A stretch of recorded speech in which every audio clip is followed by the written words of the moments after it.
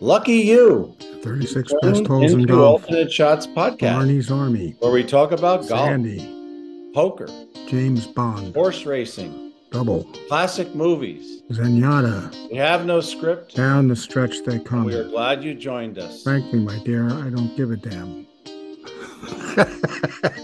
Billy Regan, Alternate Shots podcast. I think this is episode 65.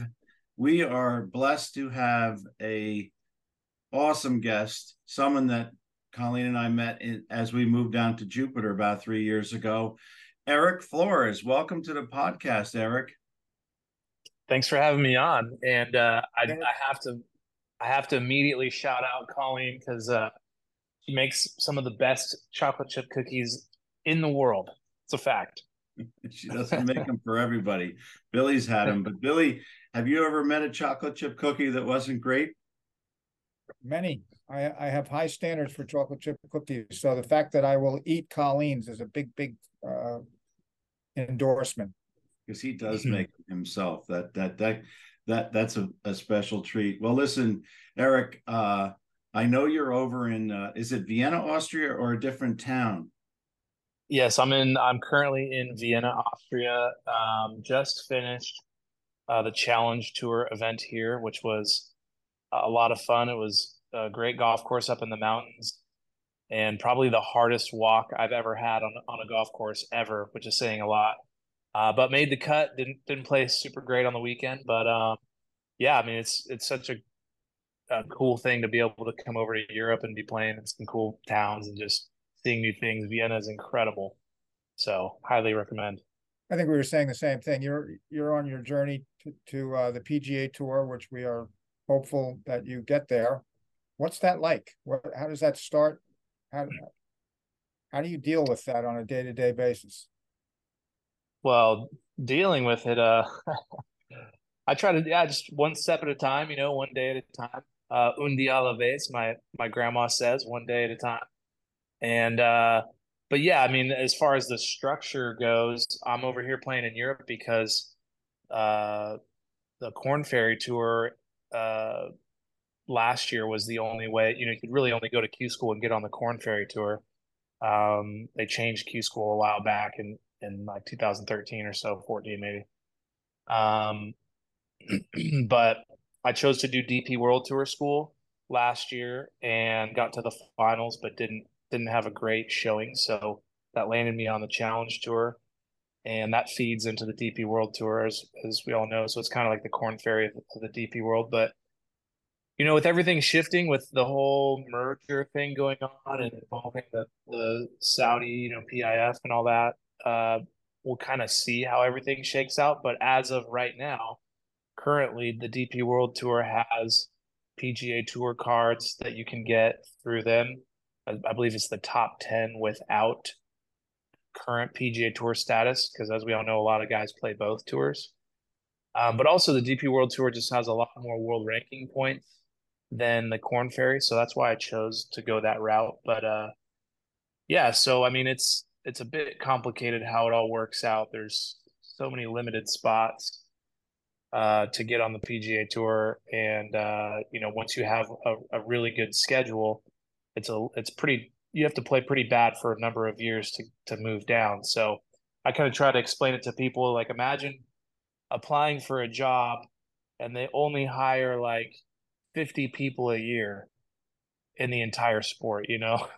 So Right. it's really difficult to do, but I love doing it. I'm glad to be back doing it, honestly. Uh, it beats a day job for sure. Two questions for you on this. First question is back to the Vienna tournament.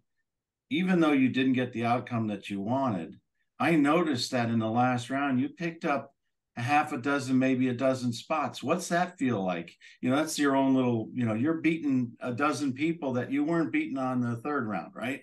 How does that feel? Laddering up.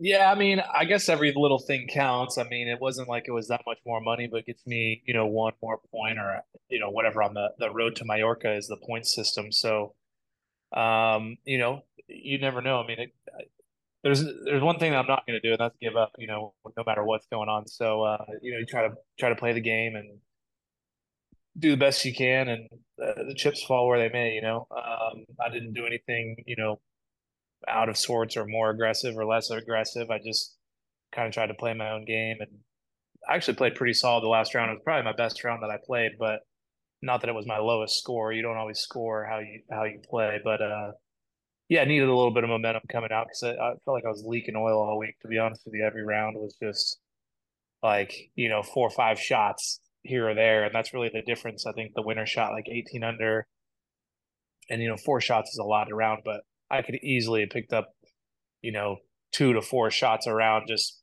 I felt like I was a little bit sloppy, so uh, it's such a fine line between good and great, on a professional level. I mean, So so yeah. we should come back to that. I want to expand on that. But if you thought what you're doing right now, whether it's the Challenge Tour, the European Challenge Tour, if you took out right now, let's see, Justin Thomas, Rory McIlroy, and Ricky Fowler out of the Jupiter Palm Beach Gardens area, right? And then you had to Yeah. play everybody else in those zip codes from PGA National up to Jordan's golf course, Grove 23 and Jupiter, and in between the medalists and all those guys, including the assistant pros that you haven't even met. I haven't met. How hard would it be to make it on that tour? The talent in that I area. mean, yeah, I mean, you still got a bunch of pros that you didn't name that live there. I mean, it's like, I mean, it's pretty wild how strong the competition really is everywhere in the world. I mean, especially in Europe. I mean, I would say it's less deep over here on some level, but at the top, you got to play. The people that are winning on these tours every week, Challenge Tour, Corn Ferry Tour, PGA Tour, the Asian tours, I mean, Japanese, all that stuff, live now. I mean, those guys are playing the highest level golf in the world. I mean, if you're winning a golf tournament, you're playing fantastic golf. So, but yeah, there's some really good players down there, and obviously that little tour, the minor league tour down in South Florida. I mean, there's tons of guys that go down and play there that are coming out and playing good on the PGA Tour. Eric Cole is one of those guys recently. Brooks Koepka was, playing down there, back years back, and he went through Challenge Tour this route as well, actually. So, um, yeah, it's golf is super elevated right now, and I'm really glad to see the game changing with everything going on. I'm hesitant to say whether it's good or bad. I think that's a little bit, um, not like juvenile for me to think, but it's not about really good and bad. But what I'm saying is like the golf has grown so much as a sport, and there's so much competition now that the game can support more tours and more players to make a living. And there's a larger crowd that wants to, see the sport and watch it live and on TV and all that stuff. So I'm hoping that it expands in a good way. And with everything going on, obviously everybody's in the dark. Me as a player, I'm totally in the dark still. Even the players on the PGA Tour that I've talked to are in the dark of what's going on. But we'll see. We'll see how that shakes out. But it is really cool to see how the sport's advanced. You make an interesting point about the tour being able to, I mean, the sport being able to support more than one tour, although there are now. I tend to agree with you that there's room for more than one tour. It doesn't all have to be in one place, but it still needs to be the top players. So they may have to come up with a way that you can play both more than one tour without being banned from the PGA, Well, playing for the DP tour or whatever rules they come up with for you players. I think the more opportunity, the better, and the better for the fans.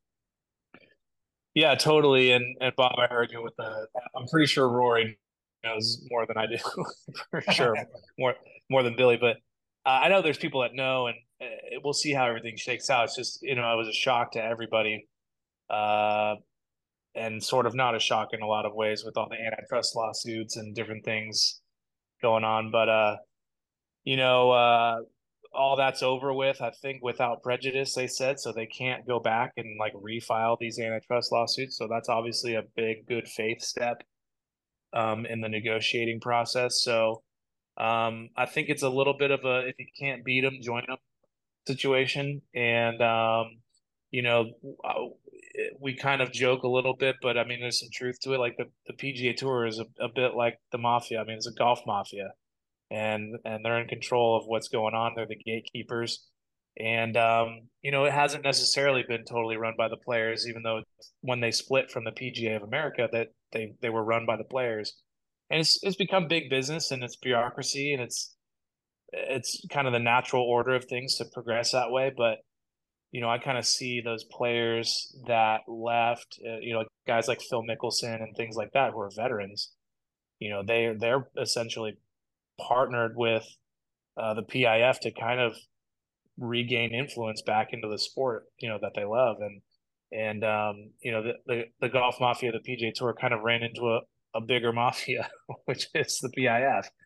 So I don't know. We'll see what happens. I just like to see more money in the game coming down to Corn Ferry Tour, obviously Challenge Tour, DP World, and all that stuff. Um, you know, because it's really, really tough to make a living on the Corn Ferry Tour even today. If you're barely keeping your card, you could keep your job and basically break even or lose money on the year. And they've increased the purses a little bit, but you know, 180,000 sounds like a pretty good deal for a win, which is great. But when you're spending, you know, upwards of 100K a year, maybe more, just on travel expenses and your own, you know, trainers and practice facilities and all that stuff. I mean, Yeah, all that adds up, and you still got bills to pay at home. I mean, you got mortgages and families, and you know, it's not easy. is it So, and it's cushier on the Corn Ferry Tour or the European Challenger Tour, Challenge Tour? well, the purses are definitely bigger on Corn Ferry. I think the Challenge Tour varies between 250,000 to 350,000 euro. Sometimes they pay in dollars, depending where you're at, and then sometimes they pay in whatever South Africa uses. Um, and the Corn Ferry Tour is averaging, I think, 750 now. And then next year, I think they moved to a million. I'm not sure. I'm not playing that tour right now, but you know, $1 million purse, you're looking at $180,000 win, 18%. So, which is good. Again, that's good, but it's really difficult to Total win purse, yeah. and all that. Yeah, Yeah, and total purse. So, Brandon Matthews told me the winner usually gets 18% or whatever the purse is, because we're talking about the elevated events, and those are 20 million. So that's how you get to the $3.6 million check. So now that's that I right. broke the Brandon Matthews, you got two rookies this year, Brandon Matthews and Erik Cole. Why don't you tell me about those two guys? I think you know something, or a little bit more than something, about both of those guys. Yeah, no, they're great guys. I know Brandon better than Erik, but totally different games, honestly. I mean, Erik's, you know, he's well, nobody's really as long as Brandon Matthews. Brandon's a really long guy, hits it deep, one of the longer guys on tour, and you know, has that style of game. And Erik's, you know, a lot more precision, and we've seen him. You know, he played really well at Bay Hill this year, which was awesome. Kind of breakout week for him. Brandon's a little bit waiting for his breakout week, but I've got faith in his game and what he's doing. He worked really hard, and both are great guys. Brandon has a great charity event up in Pennsylvania where he's from that I play in every year, and it's a lot of fun. So yeah, both great dudes. Good to see those guys doing well. So what's your favorite Yeah. Philly cheesesteak now that we're in Pennsylvania? Come on. I don't know. I honestly I don't eat cheese, which sounds crazy. I'm dairy free, so I haven't had a cheesesteak in quite a while. But so I honestly couldn't tell you. I know it's a terrible, not fun answer, but what are you gonna do? I'm I need with some you. dairy free cheesesteak options out there if you're listening up Don't in bother. Philly. Don't bother. So, Billy, I did a little research and I saw that you were in the JFK terminal. Was it last summer? Taking a picture of yourself going to England or Europe to qualify for the British Open. What was that like? And you know, the 150th British Open at St. Andrews. Everybody who's at your level or above wants to play there, right? Yeah, that was amazing. That really kind of started me on the European campaign. I decided to come back and do DP World after that whole experience and playing there and playing in Ireland and England, Scotland, all that stuff. Uh, and it was great. I mean, I did it again this year. For the 151st, I actually missed by a shot this year, a couple weeks ago at finals, which was totally gutting. Honestly, uh, I fought back really hard. I made 5 birdies coming in on a really, really difficult golf course. It was raining and windy. It was just, I mean, vintage US or Open conditions. Sorry, British Open, the Open. Um, but yeah, both experiences were great. Last year was, a special year because it was the 150th, because it was at St. Andrews. Um, and yeah, I mean, the whole experience was amazing. Totally fell in love with Scotland. Have been back again this year. I was there for a little over a week before I came here to Austria, and playing Muirfield and North Berwick again, and then of course Dundonald Links, where we had the final qualifying at for the Open. But yeah, I mean, it's such a fun way to play golf. I mean, it just connects you back to the roots and gives you options around the greens, and Dundonald was kind of a souped up links course, I would say. The greens were a lot more difficult than most links style courses. Seems like the defensive links courses are the bunkering and the wind, and obviously some really deep rough in places. It's not even rough; it's just knee high, Yeah. fescue. But uh, there they had kind of all that plus some undulating greens, and it played very difficult and some very long par threes. So it was a lot of fun. Good, really, really good test. So happy to be playing. If you can, I feel like if you're placing top, tens in final qualifying for the British Open, I mean, it's high level golf. There's a lot of really, really good players there playing. So a lot of people still have to qualify. So you're A lot not. of there was a lot of live guys at my event too. I mean, Yep. Kokrak was there and a bunch of other guys. So it was cool. That guy can play. Yeah, so everybody thinks you're just cushy in the golf world and so forth. But I did, again, looking back at some of my notes, what got you here seems to be, I guess the question I want to ask is, what's the difference to you from waiting tables to washing trucks to playing on a PGA tour? Tell us about that. Those are some of the jobs you had before what you're doing now, right? Yeah. I took I had 7 years off between Corn Ferry Tour starts. Between 2014 and 2021, I got a sponsor exemption into the Veritex, which I'll forever be thankful for. It was awesome. Back when I started playing again. So I had a big break, and I did a lot of jobs, and yeah, I mean, it's been a bit of an interesting ride to say the least, but all of that's really just made me a lot more thankful to be playing, to doing what I love to do. Uh, it's made me value money in a different way, and just kind of like living, what it costs and the value of the dollar. Um, and there's a lot of people working out there and working hard jobs, and to be able to like play golf it's still hard work. And don't get me wrong, is absolutely not all fun and games and cushy, like you said. But at the same time, like, we get to do something that's entertaining for people, and golf is a great escape for people. It's a social game. It's a game that is mentally challenging. It requires so much focus. Like, you kind of forget about what's going on in the world, and that's what I like about the game. You're out in nature and God's creation. It's just like it's awesome. So I get to do that for a living, and whether I'm successful as far as like getting on the PGA Tour and cracking, like, I'd love to be a top 20 player in the world, top 10 player in the world. But even if that doesn't happen, like, it's special to be able to make another run and have people supporting me to do that and believing in me. And yeah, it's been really, really cool. Really, really cool. The escape word, and I'm going to ask a question, then let Billy jump in. The escape word kind of came to me. You probably know Christian Bezadenhout, but I didn't know this about him. And he's a little like Ken Venturi. If you look at Ken Venturi when he was a youngster, and he would have played amateur golf all his life if they let him, because there's more money in being an amateur back in the 50s, and it maybe even the 60s, than being a pro.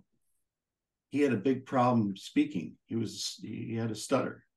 And apparently Bezuidenhout can't have a conversation with one person, let alone a whole bunch of people. And so golf has helped him escape and have a life. Talk about that word escape. People don't realize the benefit of that and what it may have meant to you too. Yeah, I mean, I didn't know that about Christian, to be honest with you. I mean, I don't know him, but it is. I mean, it's for me, I've struggled with like anxiety, like really bad anxiety, for a variety of reasons, definitely a few years back. And I turned to like drinking to deal with that. And really what I needed to be doing was playing golf again. And just like, for me, like you just it's I don't know how to describe it. When you're on a golf course, it's like nothing bad can happen. And I'm not talking about like bogeys or hitting it out of bounds or hitting in the water and worrying about that stuff because that's still real. But I'm talking about you know, like panic attacks and stuff like that, where I would just get in such a bad space. And mentally, it's like, you go play golf and it's like, oh, like you're just in such a better just frame of mind. So that's been really cool. And it's because I didn't play golf when I was off playing, when I wasn't playing those years. I played maybe 2 or 3 times a year in like a charity scramble that I got roped into by a friend that wanted a ringer on the team. I didn't go out to the golf course and practice and play or do anything. I was just like, I didn't even watch golf really. You know what I mean? I was just working and trying to grind away. And so which was silly to do that, but I was just, again, I was in a bad spot. So, Billy could have used you uh, against his nemesis, Paul Lambert, in the Junk Wolf game, right, Billy? Yeah, he's my ringer. I would have come out. I would have come out, Billy. You just had to call me up. Come on over.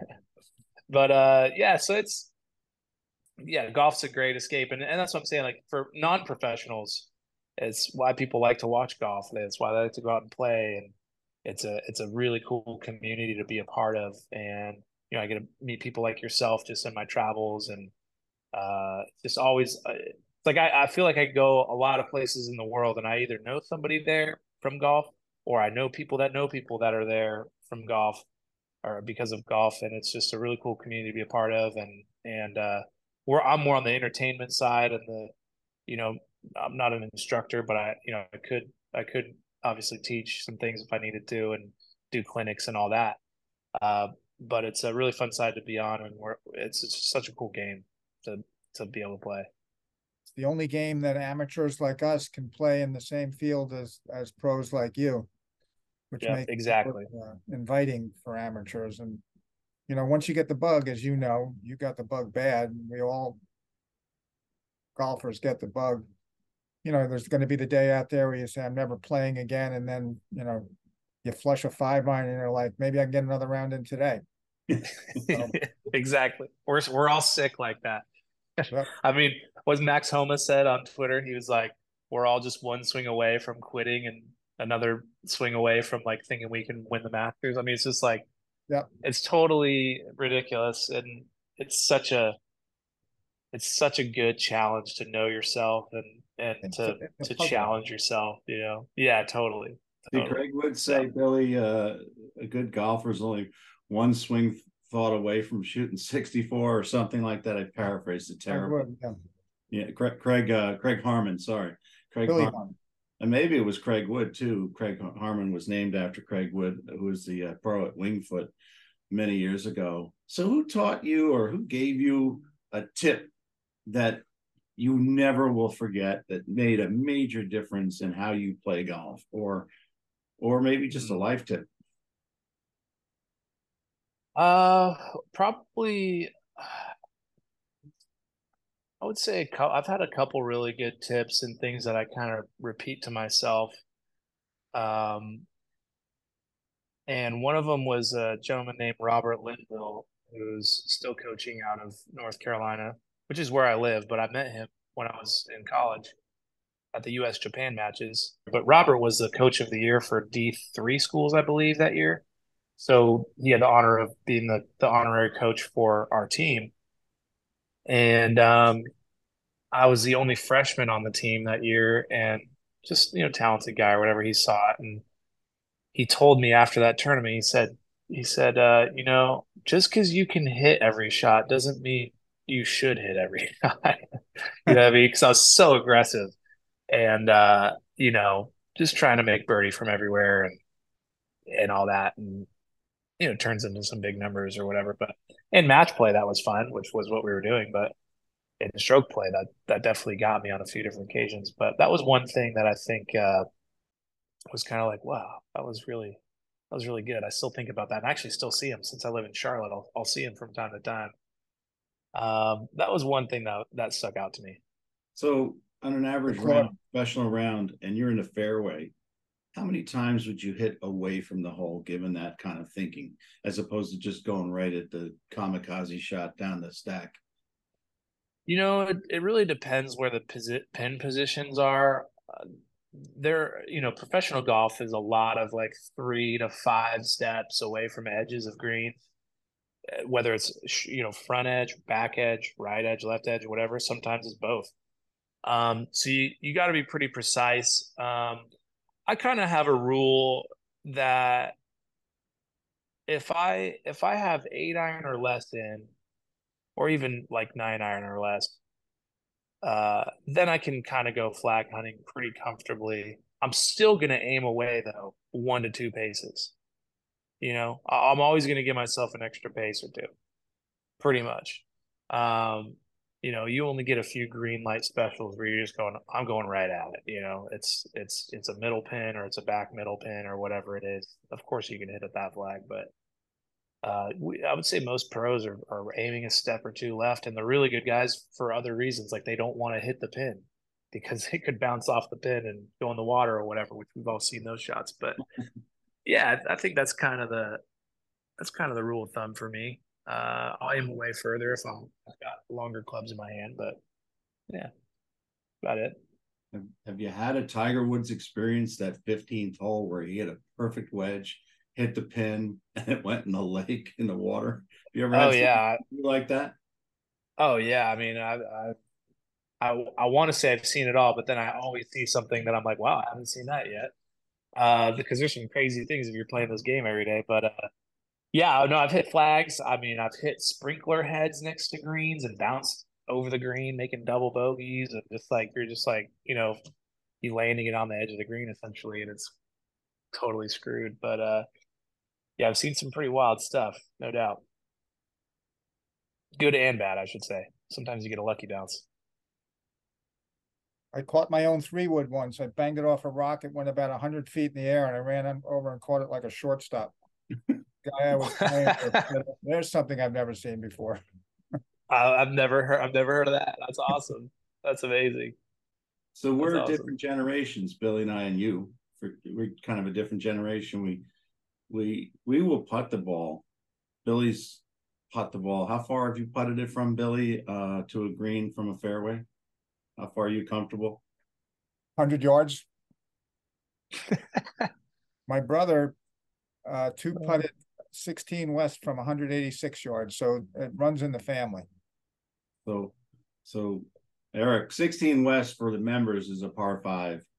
Plays anywhere from 460 to 500 or whatever. And the open, they make it a par four.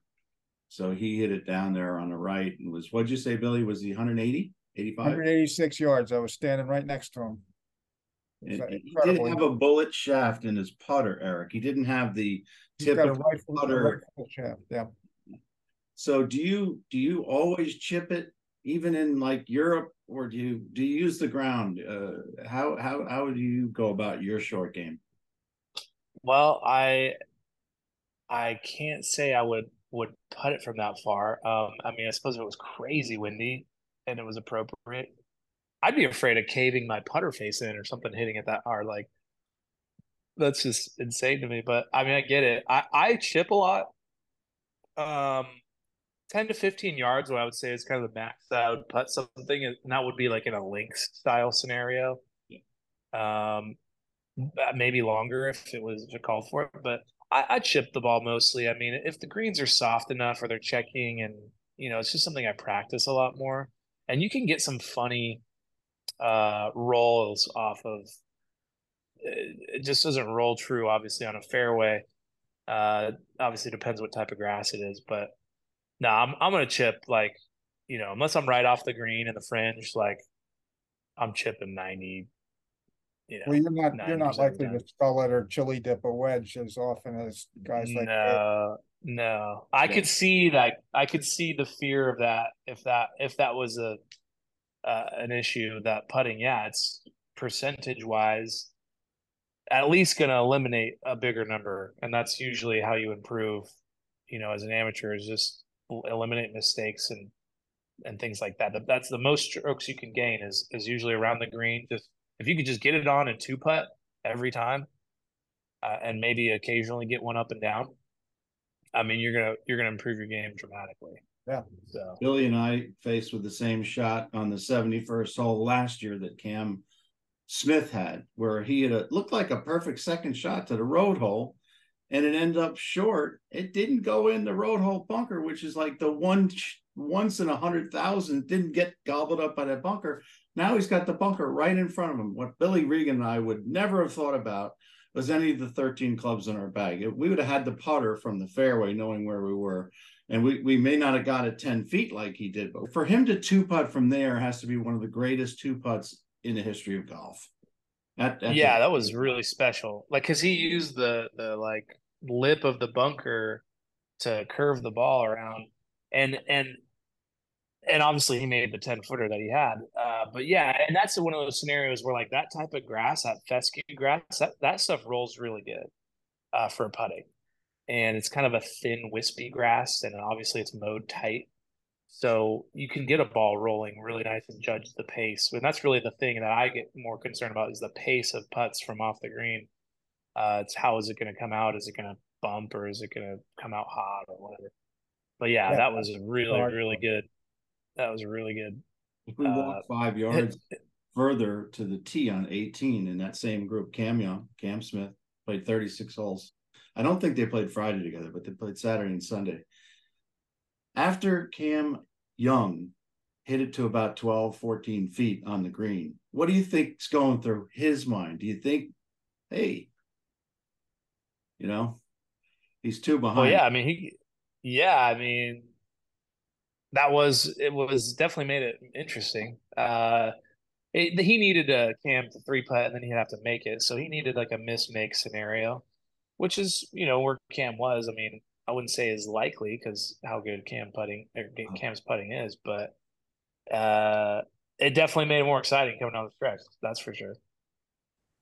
So someone told me a story the other day about Claude Harmon.